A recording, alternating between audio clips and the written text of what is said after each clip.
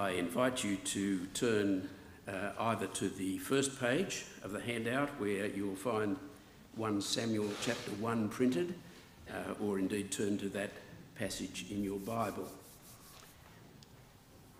I'm very grateful to Andrew for the invitation to share with you this morning in the beginning of what I hope you will find to be a very interesting, rewarding and important study of this book we call 1 Samuel.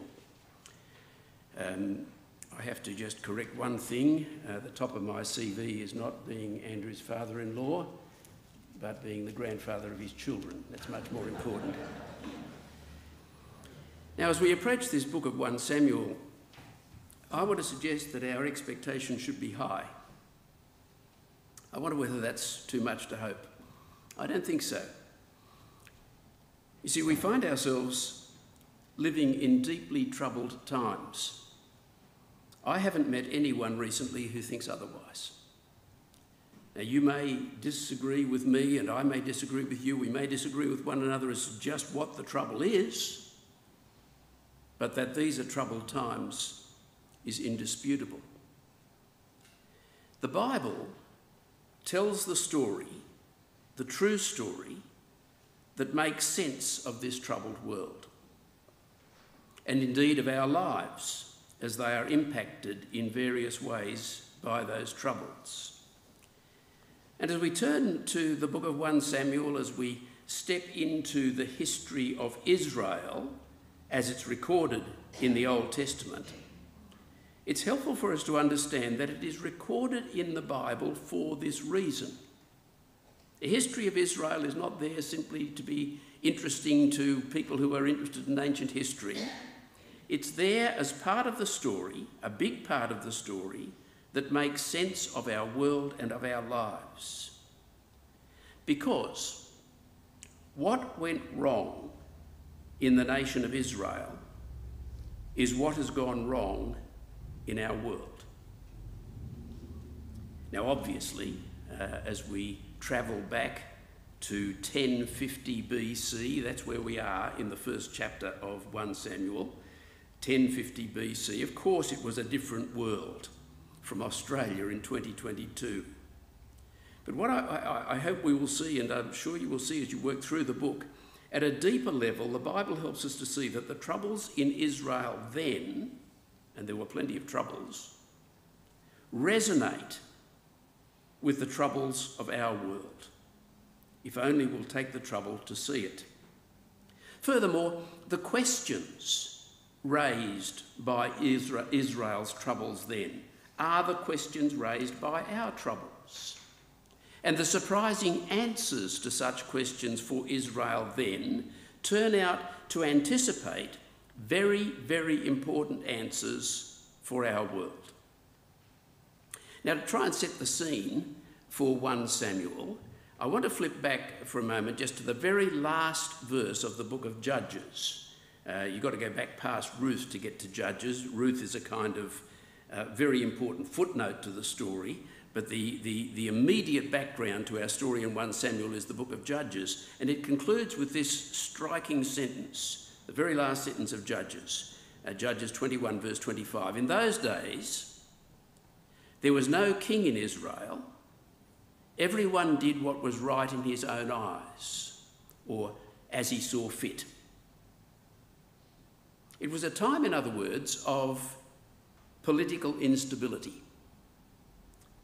Stable political leadership had not yet been established in Israel. There was no king in Israel, is the way in which it's put. Everyone did their own thing, what was right in their eyes. And they were not happy days. If you have a look at the last few chapters of the book of Judges, you'll see that's an understatement. They were not happy days. Israel was a deeply troubled society. And two questions would have bothered any thoughtful person living in Israel in those troubled days. Question one, what kind of leadership did they need? That's the question that will run, in fact, like a thread through the pages of 1 Samuel. Would having a king help? That's what the nations around about them had, that had developed in recent times but had not developed in Israel, a hereditary monarchy. And perhaps you can imagine, in a society like Israel, you can imagine how there would have been arguments for and against. And we'll hear some of those arguments as 1 Samuel unfolds. The second question, as Israel in 1050 BC was overwhelmed by chaos and corruption, fear and confusion, division and conflict, we'll see some of that as we move through the book, it would have been reasonable to ask a second question, this one. Does God care? This nation, after all, was God's people, and things were a mess. Does God care? Now, I wonder whether you agree with me that those are two questions that any thoughtful person living in our world today may well ask. What kind of leadership do we need to sort out the divisions and the conflicts in our troubled world? Many are describing the present time as a time of crisis in leadership, crisis of confidence in leadership. And you can see it, can't you? And the second question, does God care? Now that's a big question. Is there a God who cares about the troubles of our world? And of course the troubles of our lives. Now the first of those questions, about leadership, will occupy the whole story of 1 Samuel. The second question is very much the concern of 1 Samuel chapter 1, to which we now turn. And come with me and let's follow this rather wonderful little story. We begin in chapter 1, verse 1, 1 Samuel, where we read that there was a certain man from Ramathaim, a Zuphite from the hill country of Ephraim, whose name was Elkanah, son of Jehoram, son of Elihu, son of Tohu, son of Zuph, an Ephraimite. Well, that tells you a lot, doesn't it? A certain man. And if all those names seem obscure to you, that's not because you don't know enough, it's because they're obscure. An obscure man from an obscure place with an otherwise unknown father and grandfather and great-father and great-great-grandfather.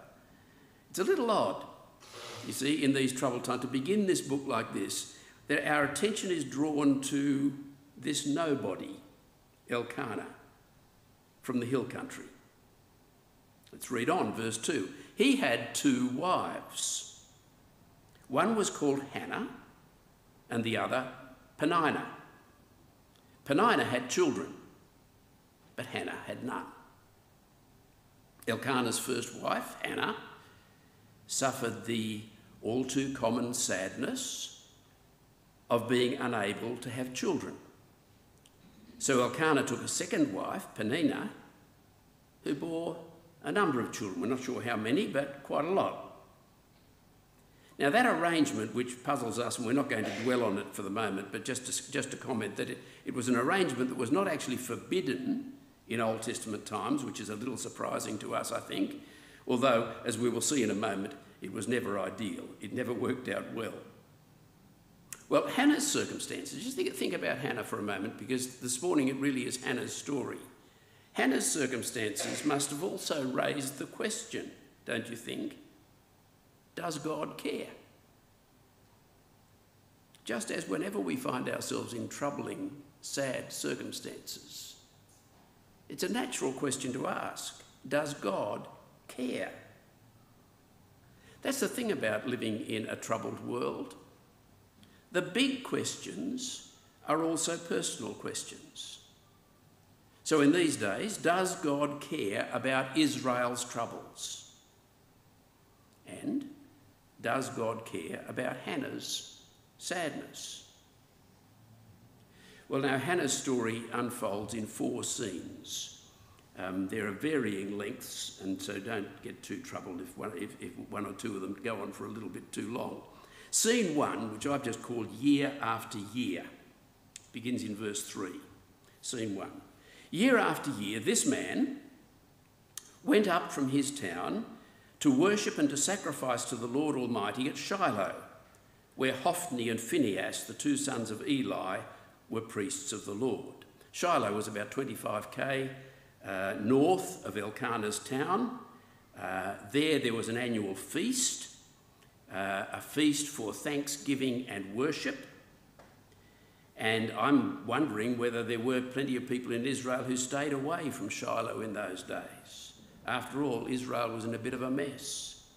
What was there to celebrate? Why would you give thanks? Why would you worship? If there were many who thought like that in Israel, that was not Elkanah. He went up year after year to worship and sacrifice to the Lord Almighty. Elkanah, you see, was a man of faith in God in these troubled days. Furthermore, verse 4, whenever the day came for Elkanah to sacrifice, he would give portions of the meat to his wife Peninnah and to all her sons and daughters. So here is Elkanah, watch him closely, caring properly for his second wife and their children. Verse 5, but to Hannah he gave a double portion because he loved her, and the Lord had closed her womb. This verse is actually a little bit difficult to translate, and if you compare translations, you'll see that the translators have struggled a little bit. But let's just focus on our translation, which suggests that he gave Hannah a double portion to show that he still loved her. And he understood that her childlessness was something that had come to them from God's hands. Elkanah, in other words, I want to suggest to you, was a thoughtful, caring husband. He didn't understand why his wife was suffering this sadness, but he did know that their circumstances were given to them by the God he worshipped. And of course he was right. His behaviour towards his childless wife was deeply affected by this faith. He didn't resent her. He didn't blame her. He loved her. Just in passing, I think it's worth noticing that faith in God is a wonderful antidote to resentment.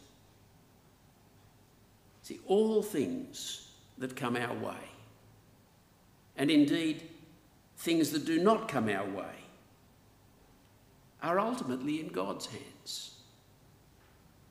And it's wonderful to know that. He is sovereign over all that happens in his world and all that happens in our lives. And knowing that is very, very good for us, as it was for Elkanah. But there were tensions in this little family. Verse 6, because the Lord had closed Hannah's womb, her rival kept provoking her in order to irritate her. And this went on year after year. Whenever Hannah went up to the house of the Lord, Shiloh, her rival provoked her until she wept and could not eat. It's a distressing scene, isn't it? That word rival hints at the problem of the two-wife situation, but again, I'm not going to go into that. But Peninnah, you notice, took the truth that had produced rather admirable conduct in Elkanah and used it for something nasty. And you can kind of imagine her words, can't you? What have you got to thank the Lord for, Hannah? It's a bit of a joke, don't you think? You coming here year after year to give thanks to the Lord when the one thing you long for, he won't give you. The Lord has closed your womb, Hannah. Isn't it obvious that he does not care for you? Verse 8, her husband Elkanah would say to her, Hannah, why are you weeping? Why don't you eat? Why are you downhearted? Don't I mean more to you than 10 sons? Now, people interpret his words there differently, but it seems to me that he treated her gently and tenderly. He was powerless to change their circumstances, but he really did love her. Well, that's scene 1. Scene 2 takes us to one particular day at Shiloh. So verse 9, scene 2, one day at Shiloh, and we're at verse 9. Once, when they had finished eating and drinking in Shiloh, Hannah stood up. Now, Eli the priest was sitting on his chair by the doorpost of the Lord's house. Eli the priest was, in effect, the leader of Israel at this particular time. We'll hear more about him in coming weeks. But watch Hannah as she comes to the tabernacle where Eli was seated. Verse 10. In her deep anguish, Hannah prayed to the Lord, weeping bitterly. A deeply unhappy woman. But through her tears, she prayed to the Lord. Now, friends, there's a special logic here behind Hannah's behaviour. We might call it the logic of faith. Because you see, faith in God means knowing and trusting God's sovereignty and his goodness towards us. God is sovereign and he is good. No matter what happens, that's true. And faith in God therefore leads us in our troubles to pray to the God who is sovereign over everything and is good. And that's what Hannah did. Verse 11, and she made a vow, saying, Lord Almighty, if you will only look on your servant's misery and remember me and not forget your servant, but give her a son, then I will give him to the Lord for all the days of his life, and no razor will ever be used on his head. She made her request to God. She asked God for what she deeply, deeply desired. And if you think about it, what was it that she deeply, deeply desired? Essentially, she desired God's attention. See her words there? If only you will look on your servant's misery and remember me and not forget your servant. She wasn't suggesting, of course, that God had lapses of memory. But here again we have faith's logic. Some other logic might lead you to want to escape from God. If God is ultimately responsible for my sad circumstances, I want nothing to do with him. That's something you hear a lot these days. I don't want to have anything to do with a God who would. But faith understands that there's nowhere else to go. God alone is both sovereign and good. Her prayer was really that God would so look on her misery and so remember her that he would now do for her what he had not previously done and give her a child. And she made a vow. If God were to grant her request, then the child would be given to the one who had given him to her, in a particular Old Testament way that we won't go into now. If you want to do some homework, you could read, I think it's Numbers chapter 16, about this razor not touching him or something like that. It was a particular Old Testament way of someone being given specifically and exclusively to God. Verse 12. As she kept on praying to the Lord, Eli, remember Eli's sitting there, he observed her mouth. Hannah was praying in her heart and her lips were moving, but her voice was not heard. Eli thought she was drunk and said to her, how long are you going to stay drunk? Put away your wine. Seems to me if Israel had a leader who couldn't tell the difference between a godly woman and her heartfelt praying and drunken rambling, then no wonder Israel had a leadership crisis. But more on that in a few weeks' time. We'll hear more about Eli as the chapters unfold. But Hannah put Eli straight in verse 15. "Not so, my lord," Hannah replied. "I am a woman who is deeply troubled. I have not been drinking wine or beer. I'm pouring out my soul to the Lord. Do not take your servant for a wicked woman. I've been praying here out of my great anguish and grief." And at last Eli spoke as I think he should have spoken at the first. In verse 17, Eli answered, "Go in peace, and may the God of Israel grant you what you have asked of him." What do you think happened? The first consequence of Hannah's prayer, and this is so often the case, isn't it, was to change Hannah.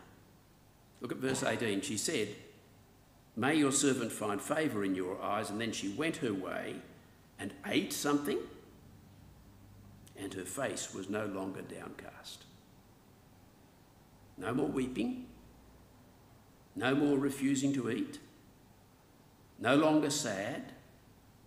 We could say, couldn't we, that she cast her anxiety on the Lord, knowing that he cared for her. And that alone changed things for her.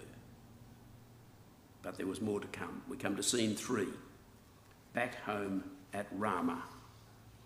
Verse 19, early the next morning they arose and worshipped before the Lord, and then went back to their home at Ramah, as they had done year after year after year. But on this occasion, I've got no doubt that Hannah's worship that morning had a different tone. And this year, her journey back home was in a different spirit from the earlier journey from Ramah to Shiloh. Well, what happened then? Verse 19 again, Elkanah made love to his wife Hannah, and the Lord remembered her.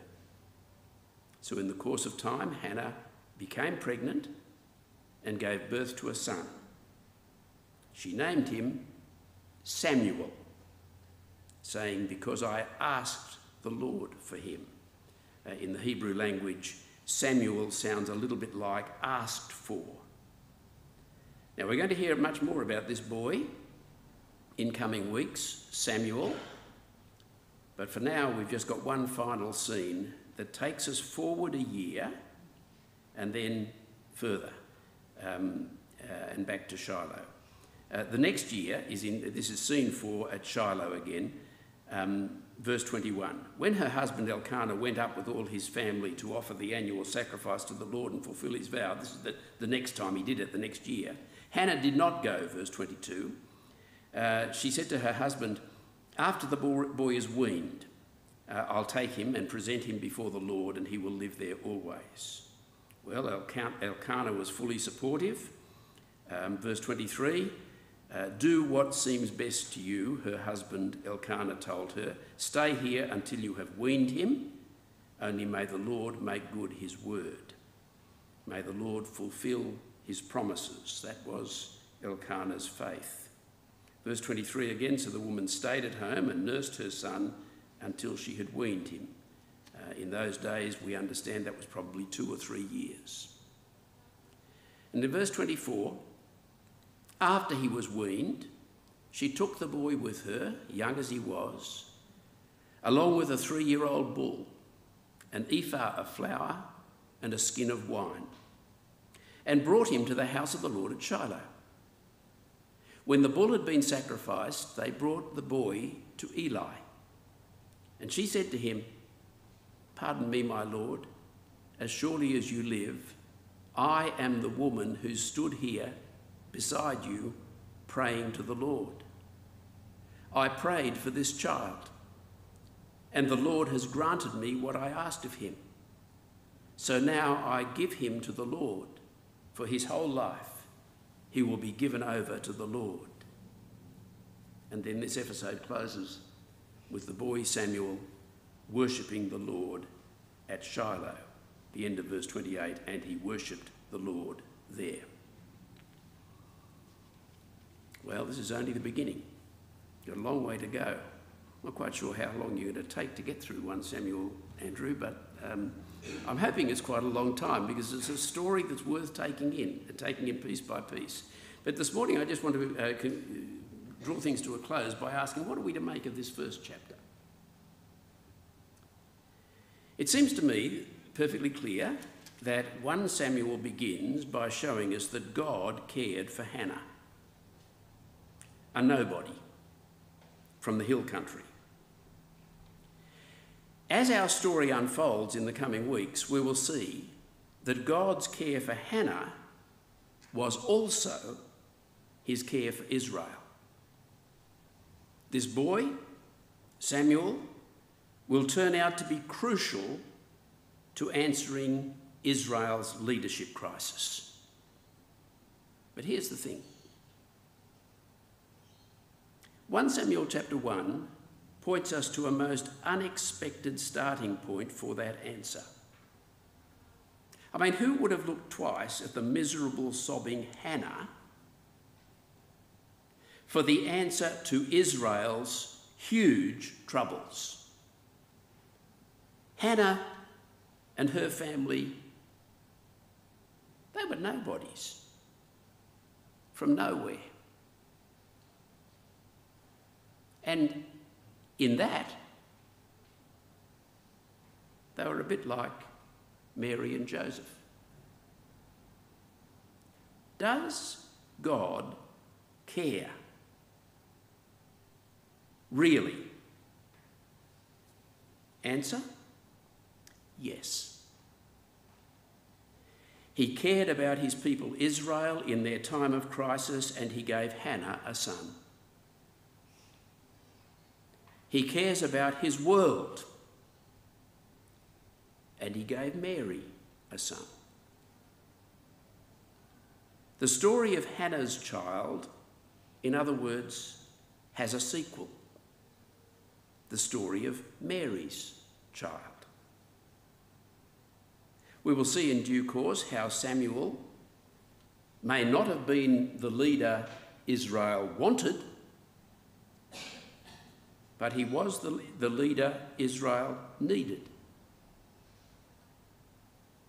Jesus may not be the leader our world wants, but he is the leader, the Lord, our world and each one of us needs. Does God care? Oh, he certainly does. He's given us Jesus. Let's pray together.